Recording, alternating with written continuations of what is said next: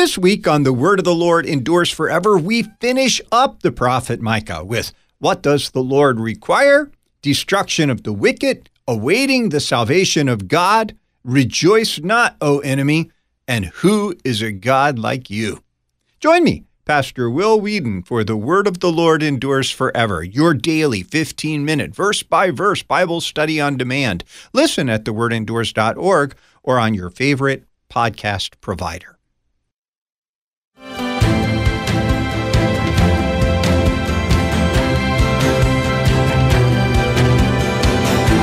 The Apostle Paul writes in Galatians 4, "When the fullness of time was come, God sent forth his Son, made of a woman, made under the law, to redeem them that were under the law, that we might receive adoption as sons." That's St. Paul's Nativity account. It's his Christmas story.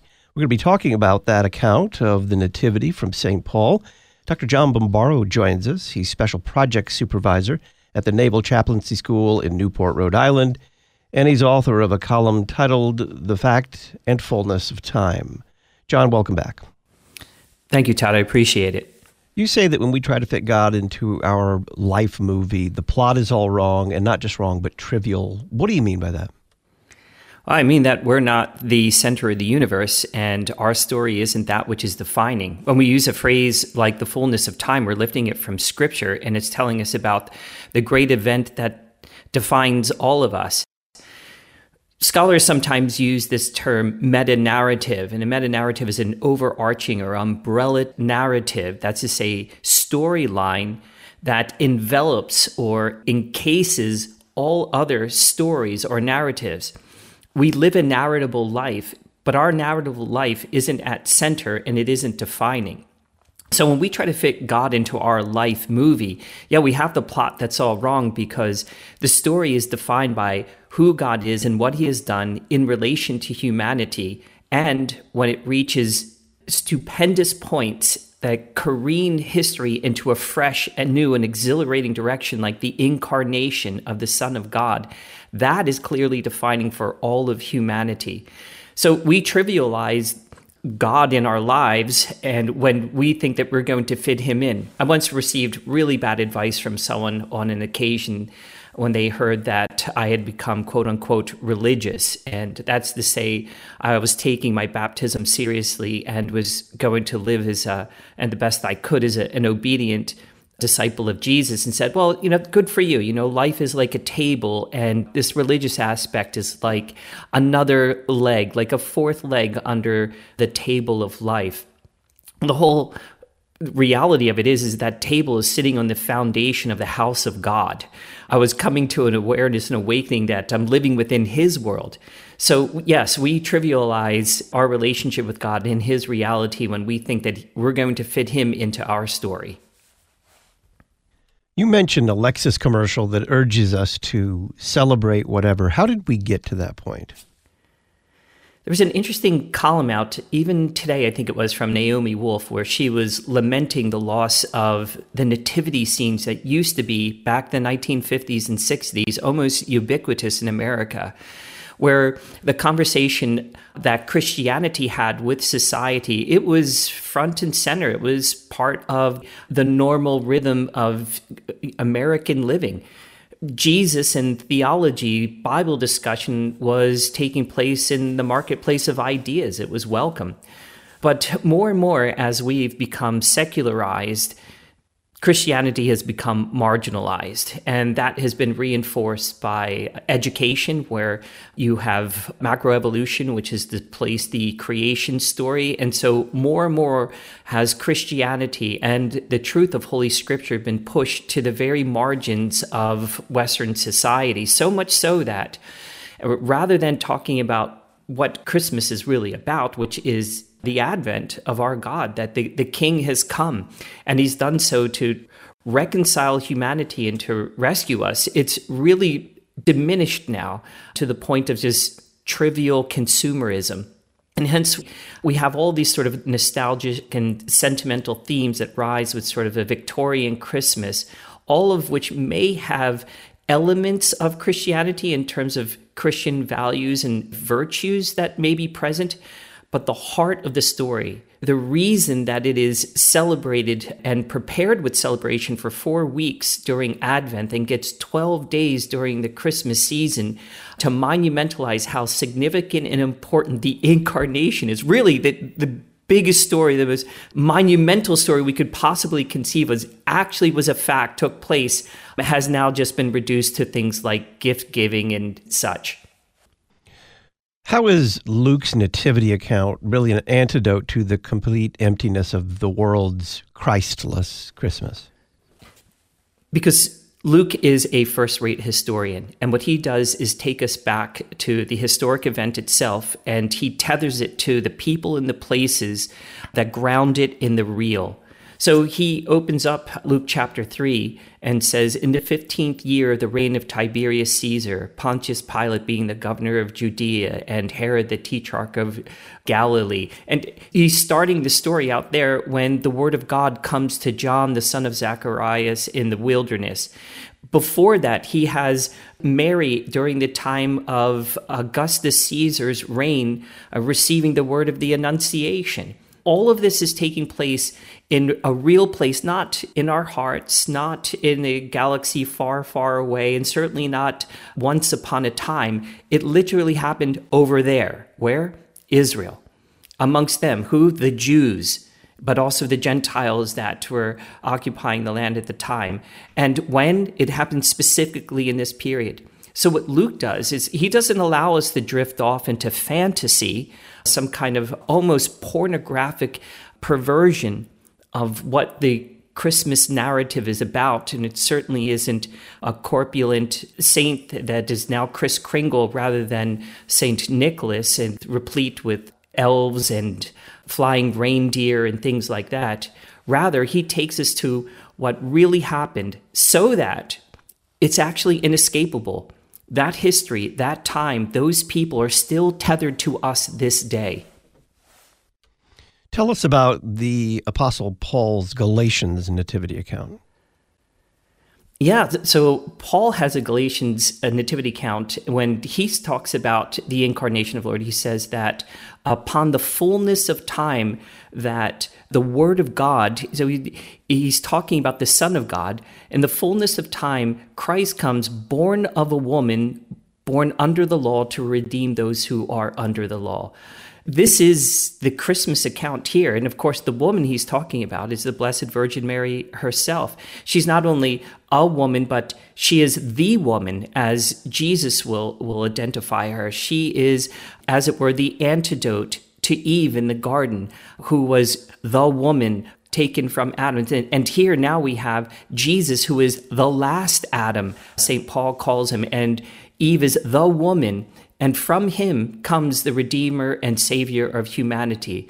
And Paul is giving us right there in that same verse in chapter 4, the significance, and that is he's come to redeem those who are under the law. Why? Because we're all condemned by it. Because there is no one righteous, no, not one, that no one seeks after God. Here is God now coming to humanity, seeking after us as one of us, fulfilling the law on our behalf, both in terms of his positive act of righteousness, but also taking the penalty and making a blood atonement for us. How does Luke's account of the Nativity, informed by Paul's view there, put us into Jesus' story rather than Jesus into our story? Because this now becomes defining for all of humanity. This is now the apex, and time will be measured from this. It'll be a couple of centuries later, but there'll be a rather insignificant monk named Eugenius the Inferior who said, no, we're not going to do the calendar by any other means but starting with the birth of Jesus himself. And what he was doing was looking to Luke and to Paul and seeing that this really is the apex. This is the fullness of time. And so all of human history was moving to this one point, the point in which God came and was incarnate. Now, I'm not a big fan of the Reformed theologian Karl Barth, but he did have this right when he said that the time of the incarnation was the only real time. And what he meant by that is when God came into the flesh in Jesus of Nazareth, it infused all of human history going backward and forward to the present and into the future with meaning and significance. Humanity becomes authenticated in Christ Jesus, and there's real human hope there. So Paul and Luke are doing that. They're bringing us to come face to face with the fact of the incarnation, which is one of the great facts of Advent. What does then the fullness of time mean for us? The fullness of time means this, that God was in control and has always been in control, and that this promise-making God, who began making promises about redemption to us right in Genesis chapter 3 and verse 15, with a promise to come as the seed of the woman who would destroy the dominion and crush the head of the serpent, that all of God's promises are yes and amen in Christ Jesus, that all of these threads, all of these lines, all of these thousands of verses in the Hebrew scriptures, which are prophetic, come to coalesce in one magnificent moment, and that is when Mary conceives and then gives birth to a son that God had already foredetermined his name would be Jesus, because he would come to save his people from their sins. What insight did C.S. Lewis have about the proper reading of Christ's incarnation and birth? He had two wonderful quotes that go hand in hand. He said this, "I haven't always been a Christian. I didn't go to Christianity to make me happy. I always knew a bottle of port would do that. If you want a religion to make you feel really comfortable, I certainly wouldn't recommend Christianity." That was his first quote. And what he was saying is that if you're just looking for sentimentalism and such, well, don't expect that from Christianity, because what you're going to get hit with is the hard facts. His second quote that goes with that is this. He says, "We are defending Christianity, not my religion." And the great difficulty is to get modern audiences to realize that you're preaching Christianity solely and simply because you're convinced by evidence and reason that it is true. They always suppose that you are preaching it because you like it or you think it good for society or something of that sort, end quote. What he's getting at is that this isn't really about my sentiment or my affinity. This is my kind of favorite religion, or it aligns with my values and worldview. We're confronted by Christianity and we're called to conform to it. That's to say, Jesus' call to all the world to acknowledge him as Lord and to own him as such is because this is in fact the case. So it isn't about subjectivism or sentimentalism. This is about something that happened and we're being called to it. Lewis is making that point. What I think I really like about this quote here is that it isn't about a recommendation, because Christianity isn't offering advice. Instead, it's heralding news. And it's giving news that, in fact, is really good, that the King has come and that this is a time for celebration. The other thing I think that Lewis is getting at is this.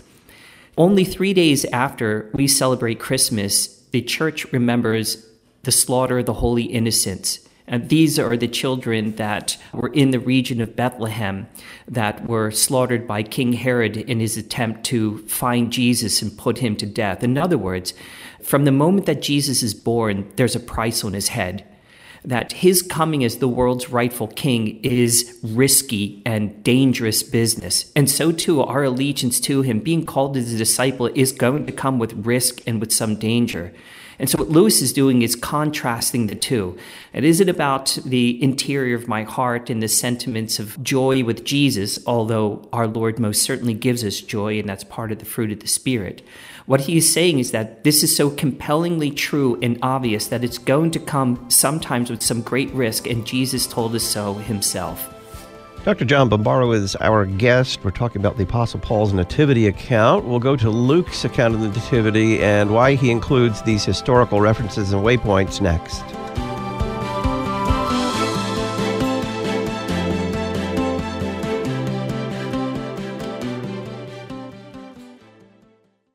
The Faith Once for All, delivered to the saints. You're listening to Issues, Etc.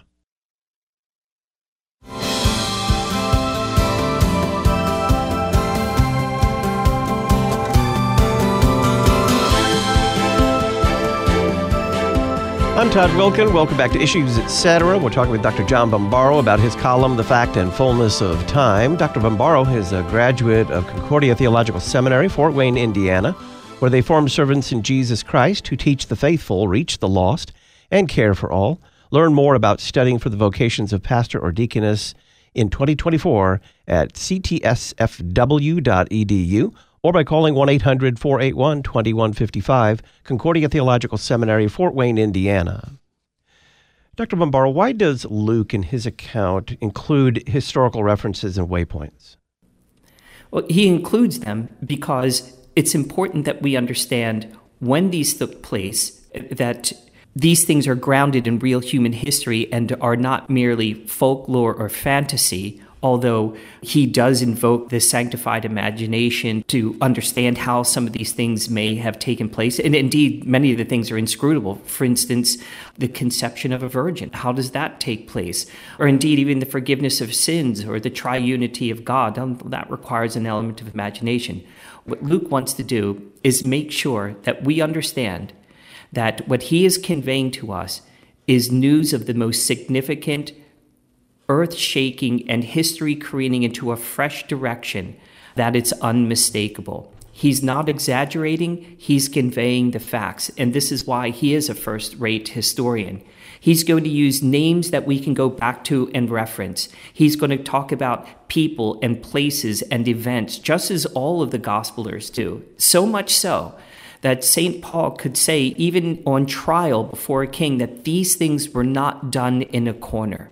All of it was done openly. And I think this is one of the most staggering facts of Christianity.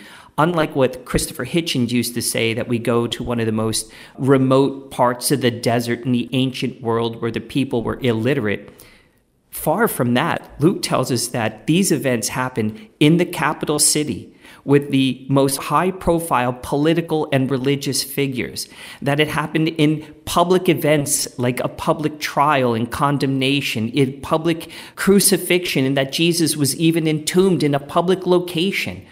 So no, these things weren't done in the corner. They were done right in the face of the players of the day. They were recorded by the evangelists, and there were thousands of witnesses to these things. What Luke wants us to do is understand that the events concerning of Jesus of Nazareth are rock-solid facts. You talk about three ways that the world was really perfectly prepared for the coming of the Messiah. What are those ways? Well, I think the advent of Christianity is prepared because a number of things take place to bring us to this convergence. We could go all the way back to the preparations for the advent of the king, begin with the dissolution of Israel in 722 BC, when the Assyrians come down and obliterate the northern 10 tribes, which means that Israel is going to need to be reconstituted, and that entails us, the Gentiles. But the three that I mentioned in here is that we have the political influence of the Romans, we have the cultural and intellectual influence of the Greeks, and then lastly, the religious influence of the Jews. Concerning the Romans, what you have in place is Caesar Augustus inaugurates the Pax Romana, or the Roman peace, and that allows for a lot of economic and political stability and growth, which facilitated widespread travel in the days. I mean, as we read through the missionary travels of St. Paul, we would be astonished. Hardly could anyone even travel so much even today. But immediately following the fall of the Roman Empire, people did not travel like that. You get onesies and twosies that go out, and they become the great explorers that leave us the annals of their travels and such. So what the Roman Empire did was they established a climate and network of fantastic roads that allowed for the spread of the gospel to happen very quickly and with reliable means of movement with a good degree of security. The other thing I think that was important, too, about the Romans is that they had army outposts everywhere, all the way up to Britain and reaching out to Spain. And so when soldiers began to be converted, these are Roman soldiers, and were appointed in different garrisons around the empire, what they brought with them was the good news of Jesus Christ. These are some of the early unsung evangelists and missionaries of Christianity who were teaching our holy faith, the truth about Christ, back in the 1st and 2nd centuries. The second thing was the Greek influence, and what was really important here was Aristotle, of course, was the tutor for Alexander the Great, and when Alexander the Great expanded his empire, he took Aristotle's philosophy, which was about unifying the world. We kind of really get the concept of a university, what gives unity to all the diversity, from largely the thinking of Aristotle. In fact, for instance, the greatest scientific endeavors of the world in terms of being well-funded and expansive were really those explorations of Alexander the Great, in which he would send flora and fauna back for categorization to Aristotle. I mean, this is the rise of taxonomy, for example, and in categorization of all the different species. The other thing it did in terms of unification was bring language as a unifying factor. This is how we wind up with Greek throughout the known world of its day. So much so that one of the Ptolemaic kings asks some Jews, in fact 72 of them, to translate the Hebrew scriptures into Greek, and that becomes the Septuagint. And the Septuagint is so significant because we find Jesus and St. Paul quoting from it. It was the version of the scriptures, that's to say the Hebrew scriptures, which were promulgated throughout the empire. And so we have not only reliable means of transformation, not only do we have an inbuilt network for the dissemination of the gospel throughout the empire in terms of the Roman soldiers, but now we have a unifying factor in terms of language, and this becomes very significant.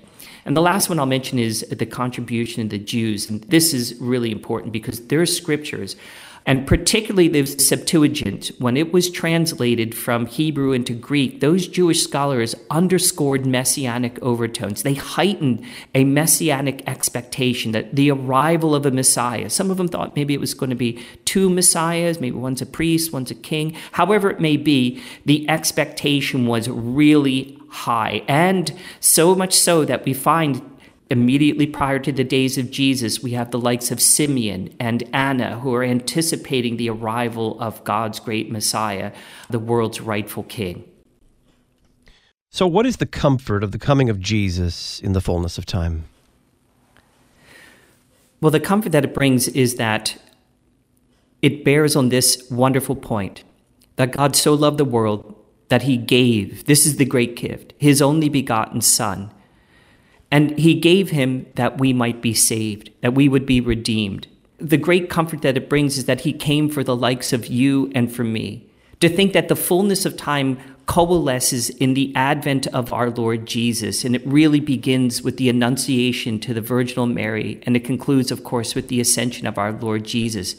But he comes for you and me, Todd, and for all of our listeners.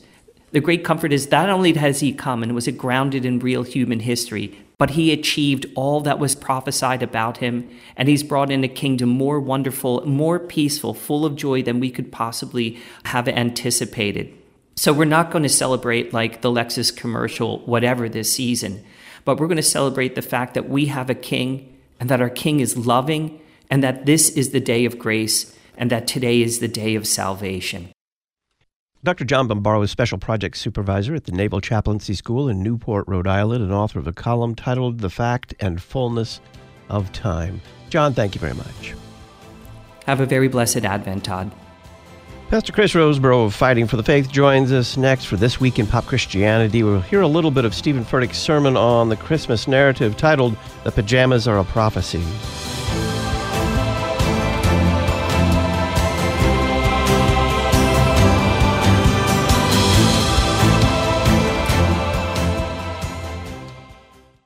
The Issues Etc. Book of the Month for December uses detailed illustrations and rhyming text to tell the story of Jesus' birth. It's titled N is for Nativity. This new hardcover children's book is published by Concordia Publishing House. Their phone number 1-800-325-3040.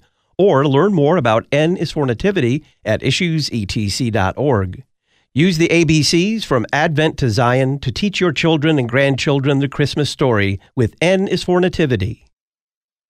In the Advent season, we reflect on the birth of hope. Luke 2:6 tells us, "And while they were there, the time came for her to give birth." In the quiet moments of Advent, let's embrace the anticipation of Christ's birth. From all of us at Lutheran Church Extension Fund, may this Advent season fill your heart with hope, love, and the promise of a new beginning. Grace, faith, Scripture, and Christ alone. You're listening to Issues, Etc. At Memoria Press, the Simply Classical curriculum is specifically designed for students with significant learning challenges. This complete program includes everything you need for a school, self-contained classroom, tutoring, or homeschool to make a classical Christian education accessible for any child. To learn more, visit us at simplyclassical.com and use the coupon code LPR24 at checkout. Simply Classical, a beautiful education for any child.